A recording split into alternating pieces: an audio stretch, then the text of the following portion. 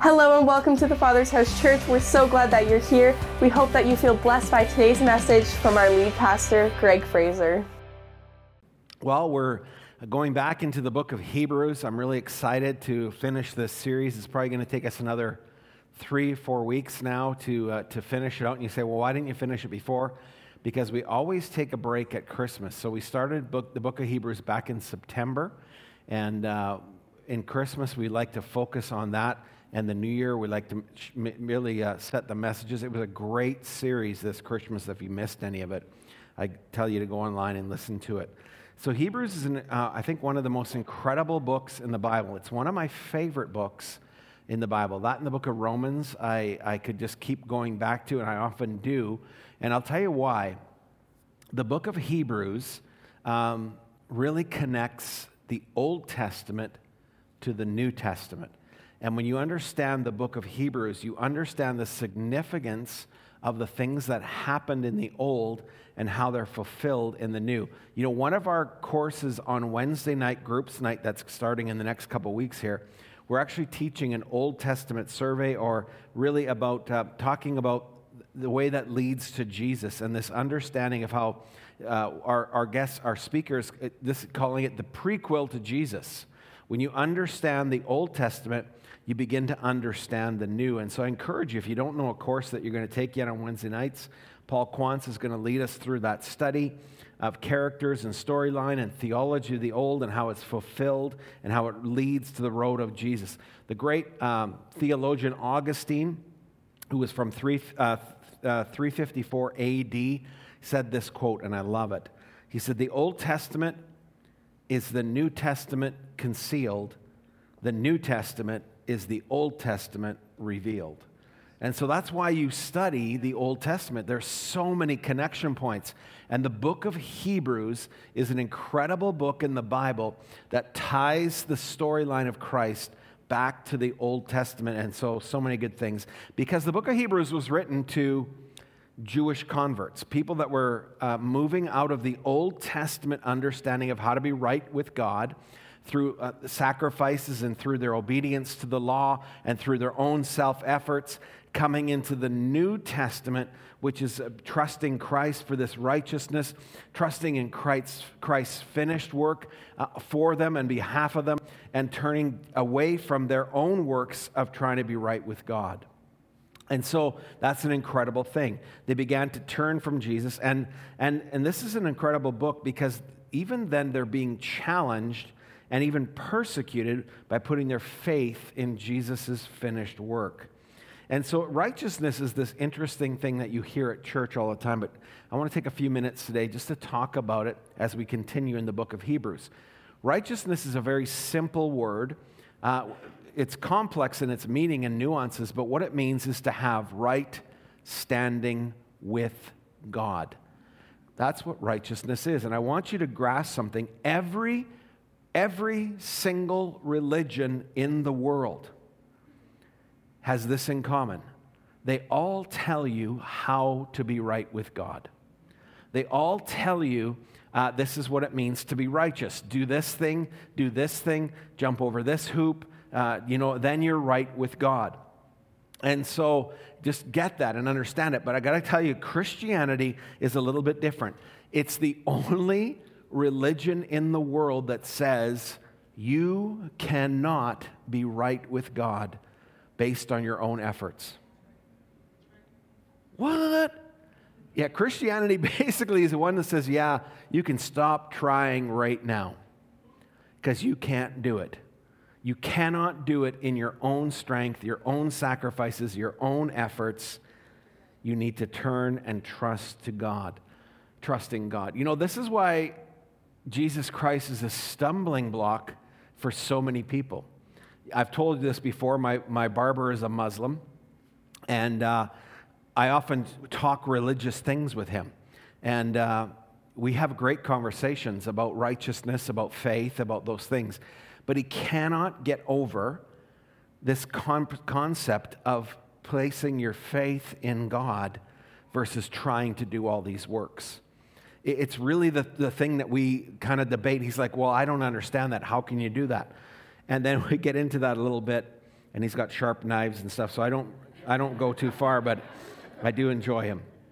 He's a friend of mine. He's let me pray for him and his wife when she was suffering from cancer, which is phenomenal, isn't it? You know, guys, people just want to know God. They just want to know God. And so you are there as an ambassador of Christ, which is so powerful and beautiful.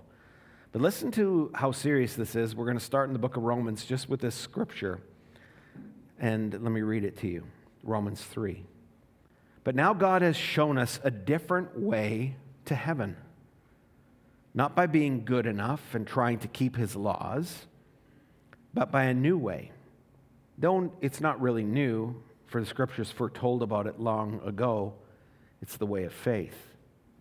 Now God says he will accept us and acquit us, declare us not guilty if we trust Jesus Christ to take away our sins. And we all can be saved in the same way, by coming to Christ. No matter who we are or what we have been like. Yes, all have sinned and fall short of God's glorious ideal. Yet now God declares us not guilty of offending him if we trust in Jesus Christ, who is in his kindness freely takes away our sins. God sacrificed Jesus on the altar of the world to clear that world of sin. Having faith in him sets us in the free and clear. Wow. That's actually a great scripture, amen? And this is the story of all the religions in the world. You see, all the religions in the world say you must live a life of sacrifice and service for your sins in order to be right with God. And this is the problem that the message of Christ or Christianity seeks to resolve. By simply placing our faith in Jesus Christ, we receive righteousness as a gift from God. The very thing we're trying to strain toward and do, we cannot do without God. So problem solved. Everybody just needs to become a Christian. Amen. Hallelujah. That's true. But I'm going to tell you there's a little bit more to it than that, and I'm going to tell you why. Sometimes Christians have trouble believing our own message. That's very true. See, the greatest problem, church, in the church today is also its solution. And we're going to get there in a moment. Hebrews 10, that's where we're going to camp for most of the rest of this sermon, says this. Day after day, every priest stands and performs his religious duties. Again and again, he offers the same sacrifices, which can never take away sins. And when this priest, referring to Jesus, had offered for all time one sacrifice for sins, he sat down at the right hand of God. Since that time, he waits for his enemies to be made his footstool, because by one sacrifice he has made perfect forever those who are being made holy. Then he adds, their sins and lawless acts I will remember no more. And where these have been forgiven, there is no longer any sacrifice for sin. See, the greatest problem in the church today is sacrifice for sin. And the solution to all our problems in the church today is sacrifice for sin. Let's pray. Father God, we desperately need you. Holy Spirit, come. As we dig into the basis of Christianity today, the very foundation of the message of Jesus. Lord, I pray for the spirit of wisdom and revelation so that we can know you better, so that we can know the hope to which you have called us, God, that we can understand that we've received a glorious inheritance in Christ. Hallelujah, Lord. Teach us that inheritance, that great power that you have baptized the church with, Lord. The power of the resurrection, the power of being set free from trying to strive in our own efforts and truly to stop and to trust and to rest in you. We thank you for that, Father God, in Jesus' name. Amen? That was very weak amen. I need a greater amen. Okay, thank you. See, when you say amen, what you're saying is let it be. Not the Beatles song, Let It Be, but you're saying it to God, amen? Let it be. And you're agreeing with me, which opens your heart up. Yeah, when you say, let it be, God, you're saying, I'm here, I'm ready, I'm present. For those of you watching online, say amen. Your world family may think you're a little weird, but just say it, amen. We're waiting. Okay, good. Thank you. Well, the greatest problem in the church today is sacrifice for sin. Hebrews 5 warns us about this. It's not going to come on your screen, but I'll read it to you. In fact, though by this time you ought to be teachers, you need someone to teach you the elementary truths of God's word all over again. You need milk, still being an infant. You're not acquainted with the teachings about righteousness. What does righteousness mean? Right standing with God. And what the person who wrote the book of Hebrews, we don't know who he is or she is, but we know that when they wrote this book, they said the foundation, the elementary truths, the very, very thing that you build your life upon as a Christian is the teachings about righteousness, about how to be right with God. And the problem with the church today, as I've already said, we are already righteous, but we live like the other religions of this world. We start trying to attain righteousness by our own efforts, our own sacrifices, and our own ways of getting out of sin. Now, don't get me wrong. The Christian message is a message of living a sacrificial life. But you live a sacrificial life not in order to be right with God. You live a sacrificial life because you are right with God. And because you are right with God, you say, God, I love you. I thank you that you made one sacrifice for sins, and I've been made righteous because of that. So, Lord, now I want to live a life that glorifies you. I want to live a life that says, God, you've done it all. So I'm here to worship you, to praise you, to give thanks to you, Lord. Hallelujah. That's your only sacrifice, by the way. Amen? Enter his gates with thanksgiving. And his courts with? Yeah, you got it. That's your job. That's the sacrifice of the church, to do all that. Well, let's take a look at that from our text. Amen? The book of Hebrews again. I love that verse, that message. Every priest goes to work at the altar each day, offers the same old sacrifices year in and year out, and never makes a dent in the sin problem. That's the issue. So what kind of sacrifices are we offering up in order to be right with God? Well, here's the first one. The Bible calls it condemnation. You think, well, that's just me feeling bad. How can that be a sacrifice that I'm offering up? Well, think about it. If you're living in constant condemnation, you feel like you constantly fall short. You feel like you are never good enough. If I could just do this one thing, then I would be acceptable to God. Then God would give me righteousness. And that's how we live. We try and do that. But we never arrive there. If I could just get a little bit further, if I could just do a little bit more. And that manifests in multiple ways, one of them being self-crucifixion. We constantly are beating ourselves up, trying to be better. We whip ourselves enough time. God, am I acceptable now? God, I'm so sorry for my sin. I grew up Catholic, so, I had two aunts that were nuns Catholic. You know what I'm saying? Like, there you go. So we have a nun in the house. Amen. You understand? So I understood, like, beating yourself up. I understood going to confessional. I got that. Dear God, what a terrifying thing. I lied all the time going to confession. I mean, isn't that terrible to admit that?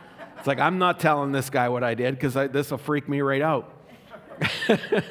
That's terrible. Anyhow, I'm confessing that now. Father Floyd, if you're watching, I'm sorry I lied to you while I was confessing things. So day after day, we're standing and performing. We never find rest. Then we enter into this self-martyrdom idea, this act of condemnation. And one of the greatest acts of condemnation, you're going to hear me now, is the refusal to forgive yourself when you have failed.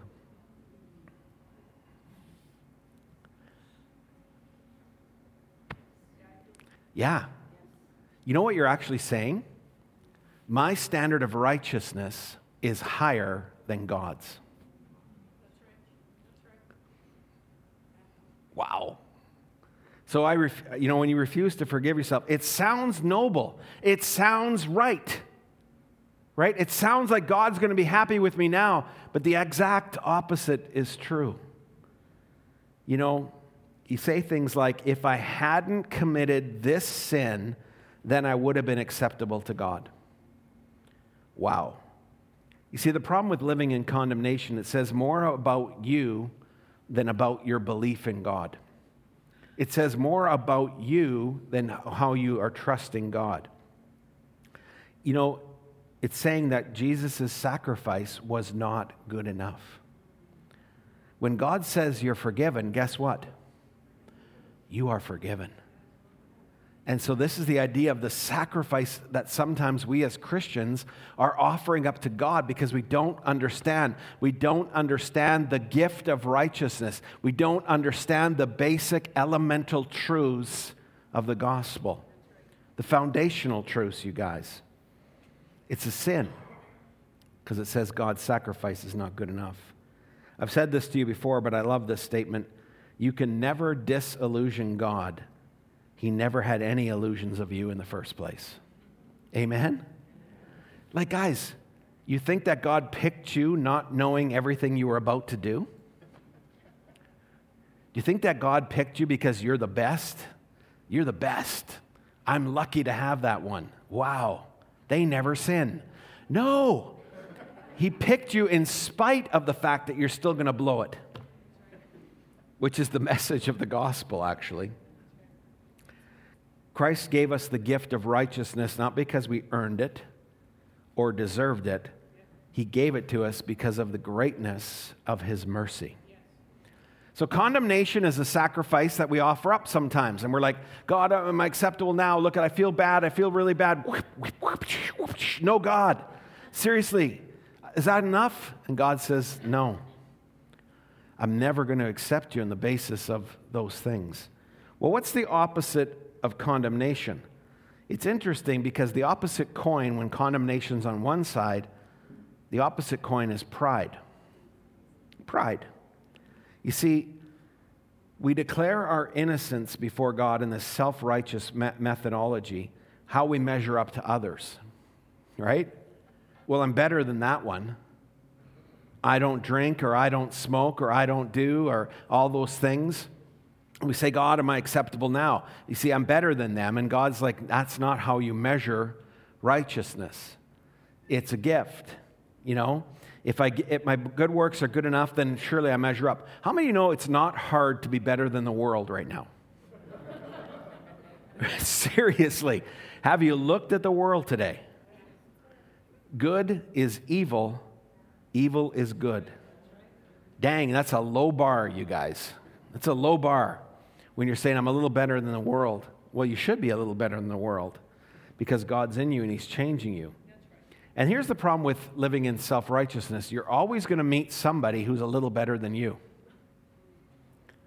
And guess what you do when you do that? You flip the coin over and become condemned. And so this idea of self-righteousness is not a sacrifice that's going to help you to reach God.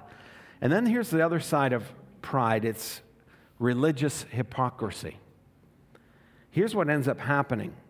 Is that when you're trying and you're trying and you're trying and you're portraying this thing, you become a hypocrite because you think, I can't reach the level that I'm trying to hold others to, so then I'm going to pretend that I am.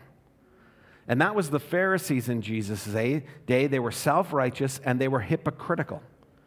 I mean, Jesus actually told them, you hypocrites. You strain out a gnat and you swallow a camel. You guys are brutal.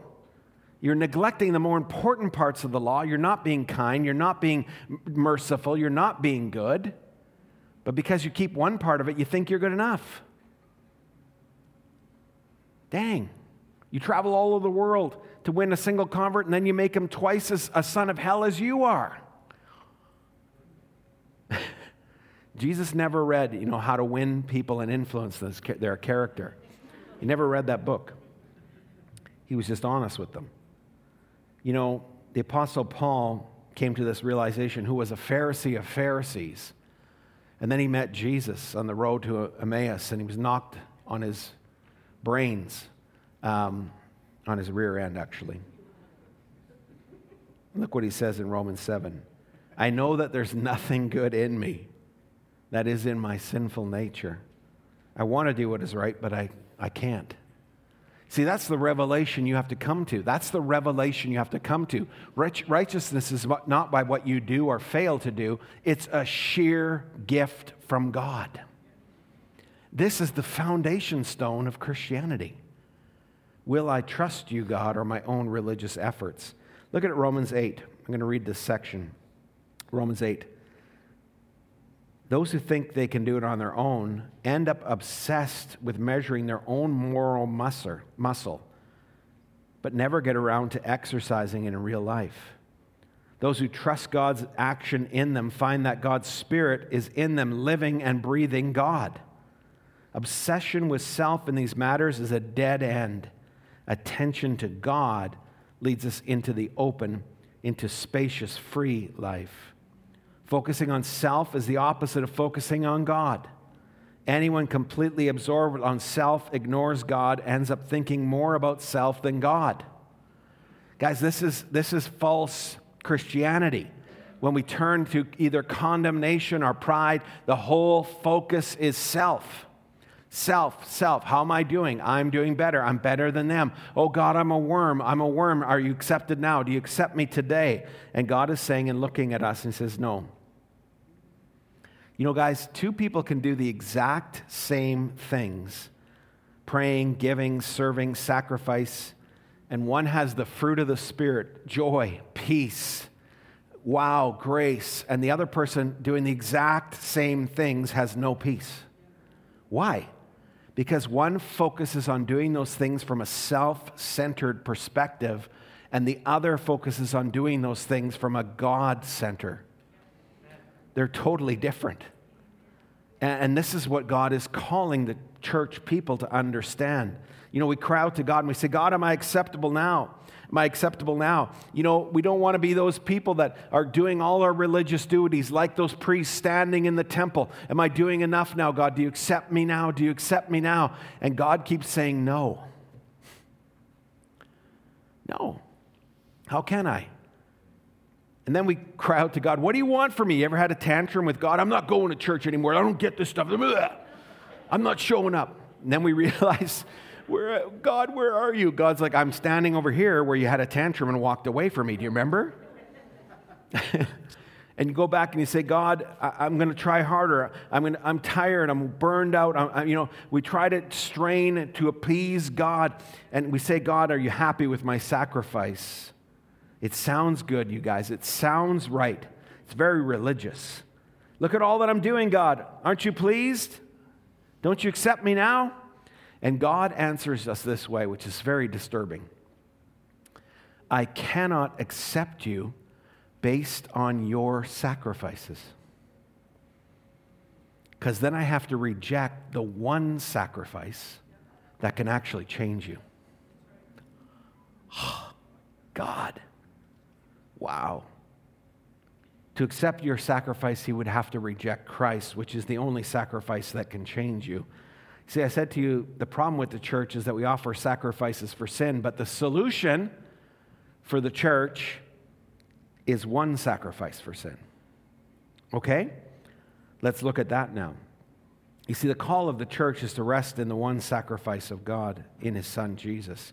Hebrews 10:12 says this, when this priest, Jesus, had offered for all time one sacrifice for sins, he sat down at the right hand of God. You see, guys, it's a universal sacrifice for all time, and it's available for all people. You see, Christianity is actually an open door for every single person to come in. It's universal in that sense, but it's also entirely exclusive in that you have to trust God, repent of your own attempts to be righteous, and embrace Christ. So at the same time as being universal, the entry of the door is that you will believe the message. Repent and believe. That's the call of God to the church. Repent and believe. And every single human being, Jesus Christ died for the sins of the whole world, especially those who believe. Guys, there's nothing keeping people away from God except themselves. Amen? It's a door locked on the inside, and you have the key, and the key is called faith and repentance. God, sorry I tried to do this on my own. I trust you, Lord. Come into my life, God. Help me, God. So it's a universal message, but it's exclusive to those who believe and trust in Jesus. It's also a complete message. You notice what it said? When he had offered all for one-time sacrifice for sins, he sat down at the right hand of God. Now, I've told you this before, but it's worth repeating. Priests could never sit down in the Old Testament temple. There's literally no chairs for them to sit down, except one. We'll get there in a minute. So what was it symbolizing? Their work was never done. Day after day, month after month, year after year, they offered the same sacrifices which could never make a dent in the problem of sin. But Jesus, fancy pants Jesus, comes along and offers one sacrifice, and then he sits down at the right hand of God. Wow. How can that be true, God? Hallelujah. It's complete. He appeased God for all time, atoned for, removed our sins. Then he sat in the only seat in the temple, the mercy seat that is found in the Holy of Holies. Now, you know the temple, I'm going to just explain it for those of you that don't know. It's just the temple where God dwelt and symbolizing where God dwelt. And it had an outer court where Gentiles who were not Jewish could go that wanted to be right with God, but they couldn't go any further. And then there was an inner court where all the Jews could gather. And then from next court was called the holy place. And that's where the priests, these are the serious ones that are really following God, they could go and they would offer the sacrifices that God called them to offer. And that, you can only get so close. And then the next level you could get so close. And then there was a place called the Holy of Holies. And that was where the Ark of the Covenant was. You remember the Ark of the Covenant? It's got two cherubs, two angels bowing, one bowing on this side, and then another bowing on this side. And in the middle is the mercy seat. Okay? And this was covered. Nobody could go in except one priest once a year. This high priest would go in once a year. He would sprinkle the mercy seat with the blood of a sacrificed animal, and then they would get out of there. Because this is the holiest place. And so this is this temple system that for generation upon generation, people would go and they would say, God, I'm acceptable now because the sacrifice has been made. But it was always symbolic of what Jesus would do. And when Jesus died, remember the Holy of Holies had this 3-inch woven curtain. So nothing could get in there. Do you understand 3-inch woven? You can't tear that thing. I don't know what it would take to tear that thing. But the moment Jesus died, the Bible says the curtain tore from the top to the bottom, and it opened up. Do you know what that was symbolizing? The way to God is open. I mean, can you imagine the terror? No one's seen the Holy of Holies. Suddenly the curtain tears, and it's literally exposed. This Ark of the Covenant is exposed. Ah! You're a priest. You can't even see the thing. And suddenly it's open to all mankind, for all to see. Now, this is a great scripture. I'm going to read it to you because it's so cool. Listen to this. This is in John chapter 20. Jesus dies. Remember, I told you the curtain's been opened. Listen to what it actually says. A woman came to anoint his body. One of the women that followed him came to anoint his body. She looked into the place where his body was laying, and she saw 2 angels, dazzling white in their robes, sitting where Jesus' body had been laid, one at his head and one at his feet. Remember the two angels that are on the Ark of the Covenant? And what's in between them? The mercy seat. And where was Jesus' body laid? On the mercy seat. Wow. So guys, why that curtain was torn in two and why the access to God happened was because Jesus died, made one sacrifice for sin, and it was done. The actions, it's open to you guys. This is the message of Christianity. This is the foundational message of Christianity. Access to God open. Come just as you are. Listen to what it says in Hebrews 10. I'm just carrying on in Hebrews 10. Their sins and lawless acts I will remember no more. And where these have been forgiven, there is no longer any sacrifice for sin. By one sacrifice, Jesus has taken our place, sinful, broken, separated from God, and in turn, he gave us his place, accepted, loved, cherished child of God, and he gave us a sacrifice to end all sacrifices. Stop condemning yourself. Stop living in self-righteousness and in pride. You have been accepted by God. You've been adopted by God. You've been forgiven by God. There's no longer any need for any sacrifice, church.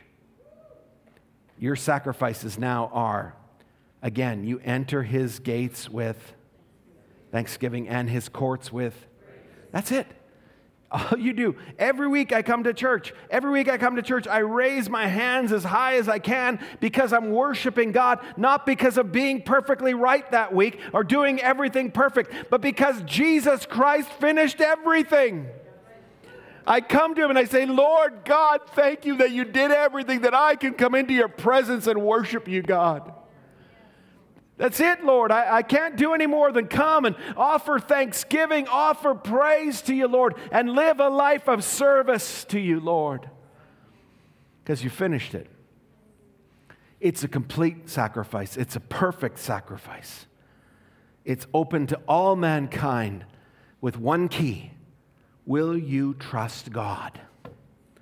Will you trust that God would be good enough to forgive you? That God would offer you adoption into his family? That God would build an eternal home for you?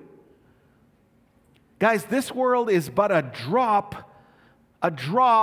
in eternity. Yet we live our whole lives for this 70, 80, 90 years. We live our whole lives there.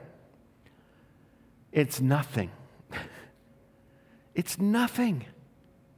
We think our retirement is in this world. It's not. Your retirement is coming. Live a life of service to God because he's done it all. Wow. God, you're so good. This is not just good theology I'm teaching today, guys. It's essential for your growth in faith. How can God do that? I'm a screw-up. I'm a mess, Pastor Greg.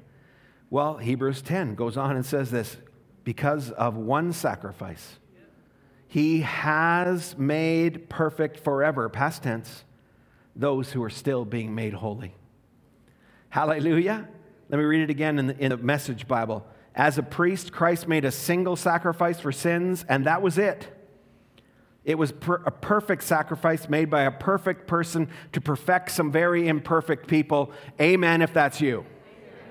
Amen. Wow, God, you picked me. I wouldn't have picked me, but you picked me. And God picked you knowing, he chose the weak things of the world. He chose the foolish things of this world to display his message. See, the message of Christianity that you have to share with people, you guys, is not, you can be like me. Perfect. You can be like me. Holy, holy, holy. No, message you have to share with this world is to say, if God picked me, he can pick you. If God opened the door for me, hallelujah, there's room for you. You know what the message of Christianity is? It's just one beggar showing another beggar where they can get bread. That's it. It's like, wow, I got a guy who's given me bread for nothing. I don't earn it. I can't deserve it. I don't even work for it. He just gives it to me. Do you want to know where that is? He's got so much bread to give. Whew. God is preaching to the world through your life. Not because you're perfect, not because you're all those things, but because you've chosen to trust God and follow Him. And that's your message to this world. You know, you no longer come to church to try and please God. You need to start coming because He's already pleased with you. He picked you. Hallelujah. You don't have to change things before you come, but give Him the right to change whatever He's pleasing. You know, guys, this is why the message of Christ is universal. You go to the world and you say, I don't care if you're gay, if you're straight, I don't care if you're a drug addict, I don't care, I don't care, I don't care. Come into the presence of God and give Him the right to say, God, change whatever you want to change. Amen. This is the message of the church, you guys. Now, I can't change that message to suit your lifestyle or behavior, but I can say the door is open for you and let God come in and change you. Amen? Well, if God doesn't want our sacrifices, church, what does He want? It's a good question to ask. Do you know God's Bible is so amazing? Anybody ever figure that out? It's an amazing book. Do you know the answer to the question I just gave you is actually in chapter 10? That if we just read a few more verses, we actually get the answer to that question? Isn't God's word amazing? Here's the first part of it. If God doesn't want our sacrifices, what does He want? Well, number one is this: persevere in faith. You know, the Bible has this great juxtaposition, and it says this: make every effort to enter in His rest. Make an effort to rest? Come on, God. God, why? Why would God say that? Well, because we are driven and bent on being self-centered and trying and working, and God says, no, turn your effort to resting. Turn your effort to trusting in me. Make every effort. It changes the way you read the Bible. It changes why you serve. It changes why you share. I share from a position of rest. I'm accepted. I'm secure. Hallelujah. Right? I'm significant. That's who I am in Christ. Wow. Persevere in faith. Hebrews 10, it says this: let us draw near to God with a sincere heart and with the full assurance that faith brings, having our hearts sprinkled to cleanse us from a guilty conscience, and having our bodies washed with pure water. Let us hold unswervingly to the hope that we profess, for He who promised is faithful. What's He telling you? If He doesn't want my sacrifice for sin, if He doesn't want my greatest effort to try and be right with Him, but to accept the fact that I am right with Him, and now I live my life in faith. That's my whole thing. God, from faith to faith. The Christian life is not faith to works. Doesn't it say that? The righteous shall live by great efforts. The righteous shall live by offering their own sacrifices to be right with God. No. Your righteous shall live from faith to faith. Faith to faith. So every week I come, and I don't say, well, God, I was better this week. God, I did more this week. No, I say, God, no matter what I did, it's filthy rags before you, because the only way I'm going to be right with God is by trusting in the work of Jesus Christ on my behalf. That's it. That's why I can enter His gates. That's why I can come before Him. Jesus finished the work. You know, they asked Jesus, because they were very concerned, these Jewish Christians were very concerned. These Jewish people who were being asked by God to trust him, they were very concerned about what righteous act should we do. Tell us how to be right with God. And Jesus gives them an answer, and they're all ready with their Bic pens or quills. And he says, those who want to be right with God. It's incredible. The work of God is this: to believe in the one that he has sent. That's it. Really? What's number 2?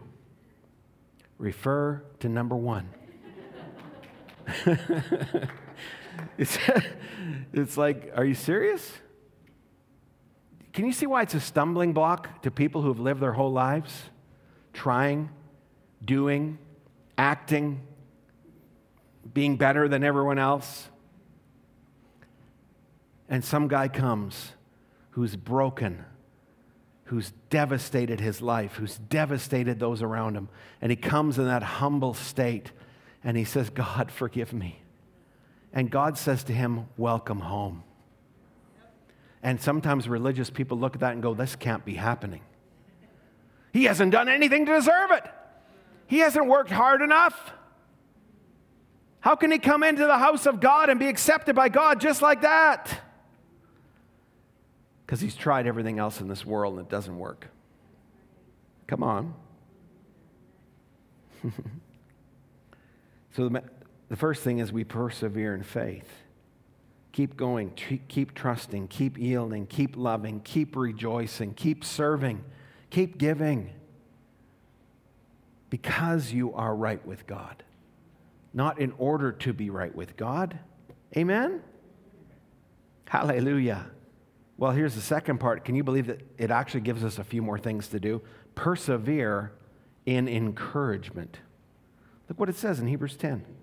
Let us consider how we may spur one another on toward love and good deeds, not giving up meeting together as some are in the habit of doing, but encouraging one another, and all the more as you see the day approaching.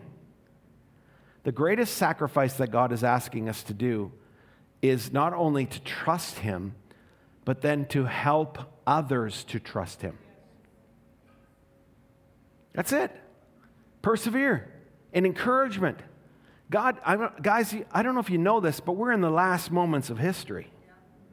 This is it. You know, I don't know what's going to happen to us. I don't know what kind of persecution we're going to have to go through. I don't know. But I know this. God says, keep encouraging people. Keep encouraging people. You know, don't give up meeting together as some are in the habit of doing. But all the more gather, all the more pray for each other, all the more help one another. Why? Because this is the message of the church. You found your way to the bread. Now tell others about the bread. Encourage others. You know, you see someone not in church for a while, don't go, oh man, he's such a sinner. Why is he such a sinner? Sinner's not coming to church. No, say, man, I miss you. I miss you, brother. I miss you, sister. Man, it's so good to see you when you're in the house of God. Doesn't cost you anything. Amen? Just give away what Christ has given you. Hallelujah. You know, church, here's a tough one. Ready? Church isn't all about you. The greatest fulfillment you're going to find in church is when you serve others. You know, when I first got saved, I used to go to church and I used to have an attitude. I'd be like, I don't like this guy's preaching. I like it when the other guy preaches. I don't like this worship. This guy's the worst worship leader. I want the other guy in. The other lady. She's way better. And God was like, what are you talking about? Like, dude. So he talks to me. Anyway. Anyway. Point is, God says it's not about you and your preferences. It's about leading others to find me, that you found me.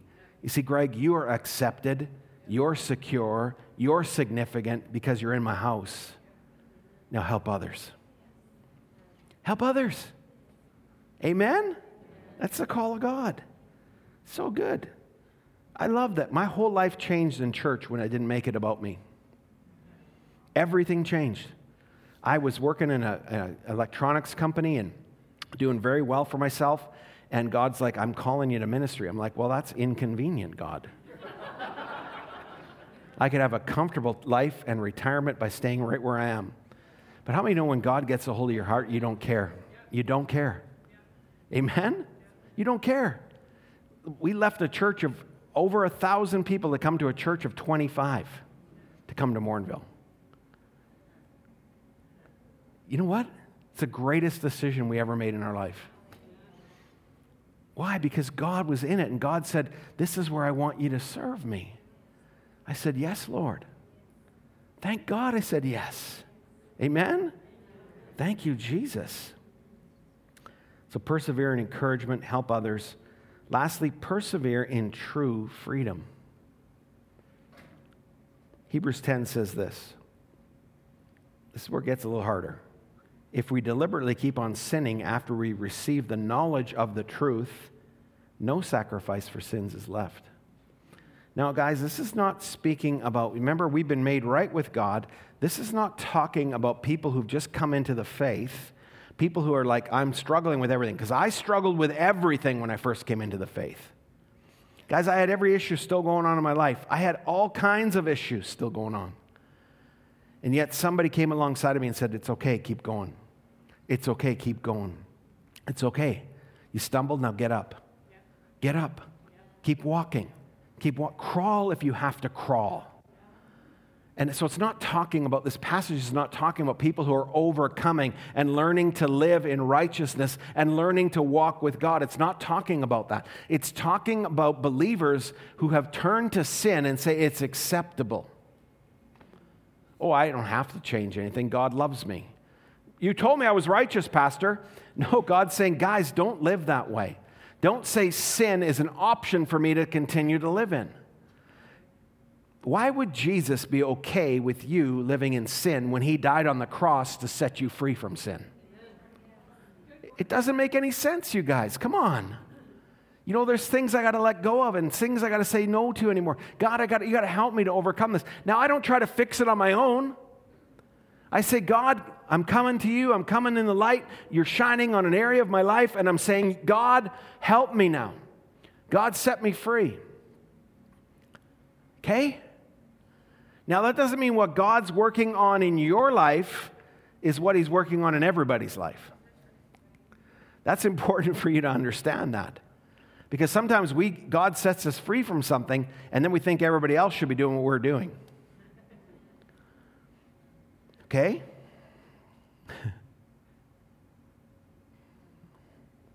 You getting me? Okay. Like I'm going to give you an example I gave in the first service. I don't drink alcohol. I drink water and different things. It's not gin, it's water, okay? You know why I don't drink? Because God told me to stop. Incessantly, he told me. And finally, I yielded and said, Lord, I'm with you.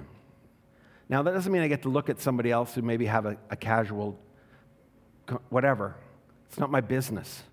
How God deals with them. And I'm talking about the gray areas now. There are black and whites in Scripture. Black and whites, it says, don't get drunk.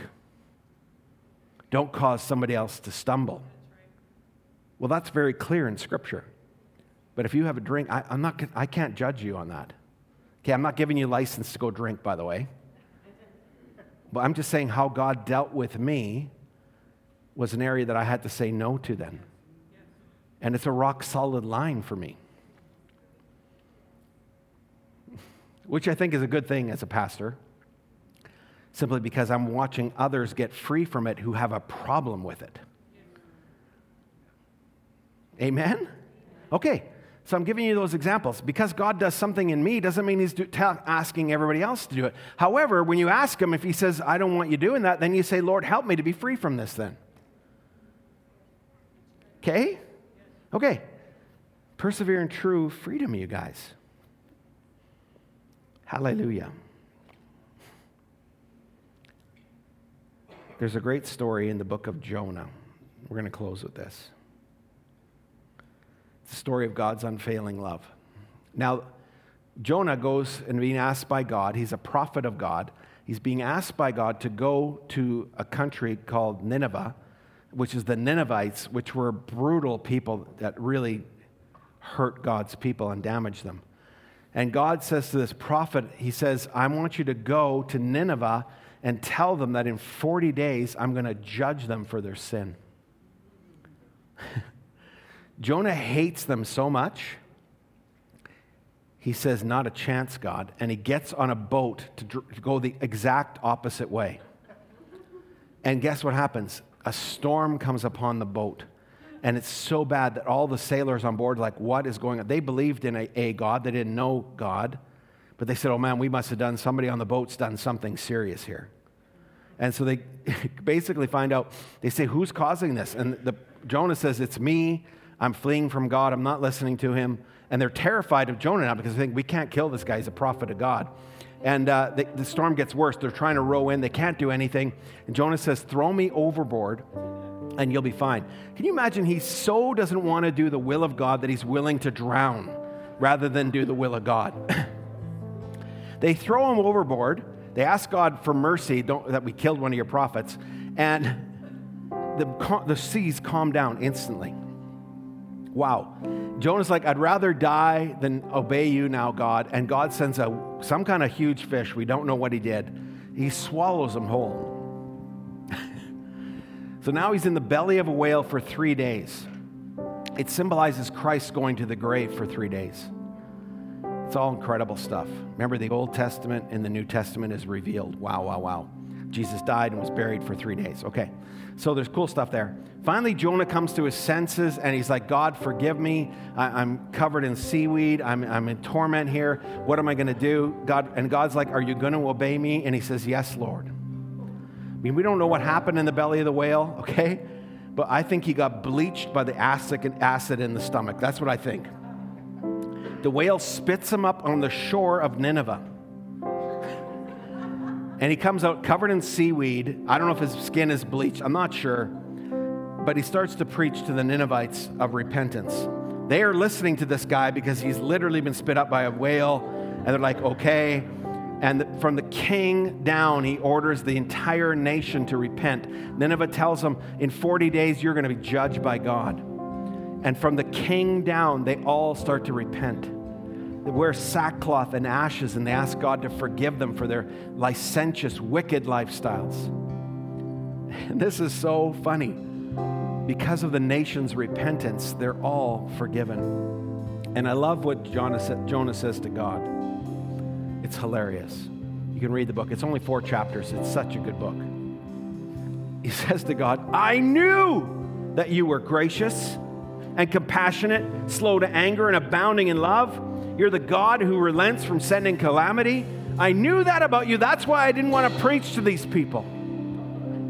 Because I knew you were going to forgive them. I knew you were going to be merciful. I knew you were going to be gracious. Oh, it's funny. It's a great book. Read it yourself. The point is this. How can God be so kind as to forgive you of your sins? How can God be so merciful? Because he chose to be. That's it. You don't deserve it.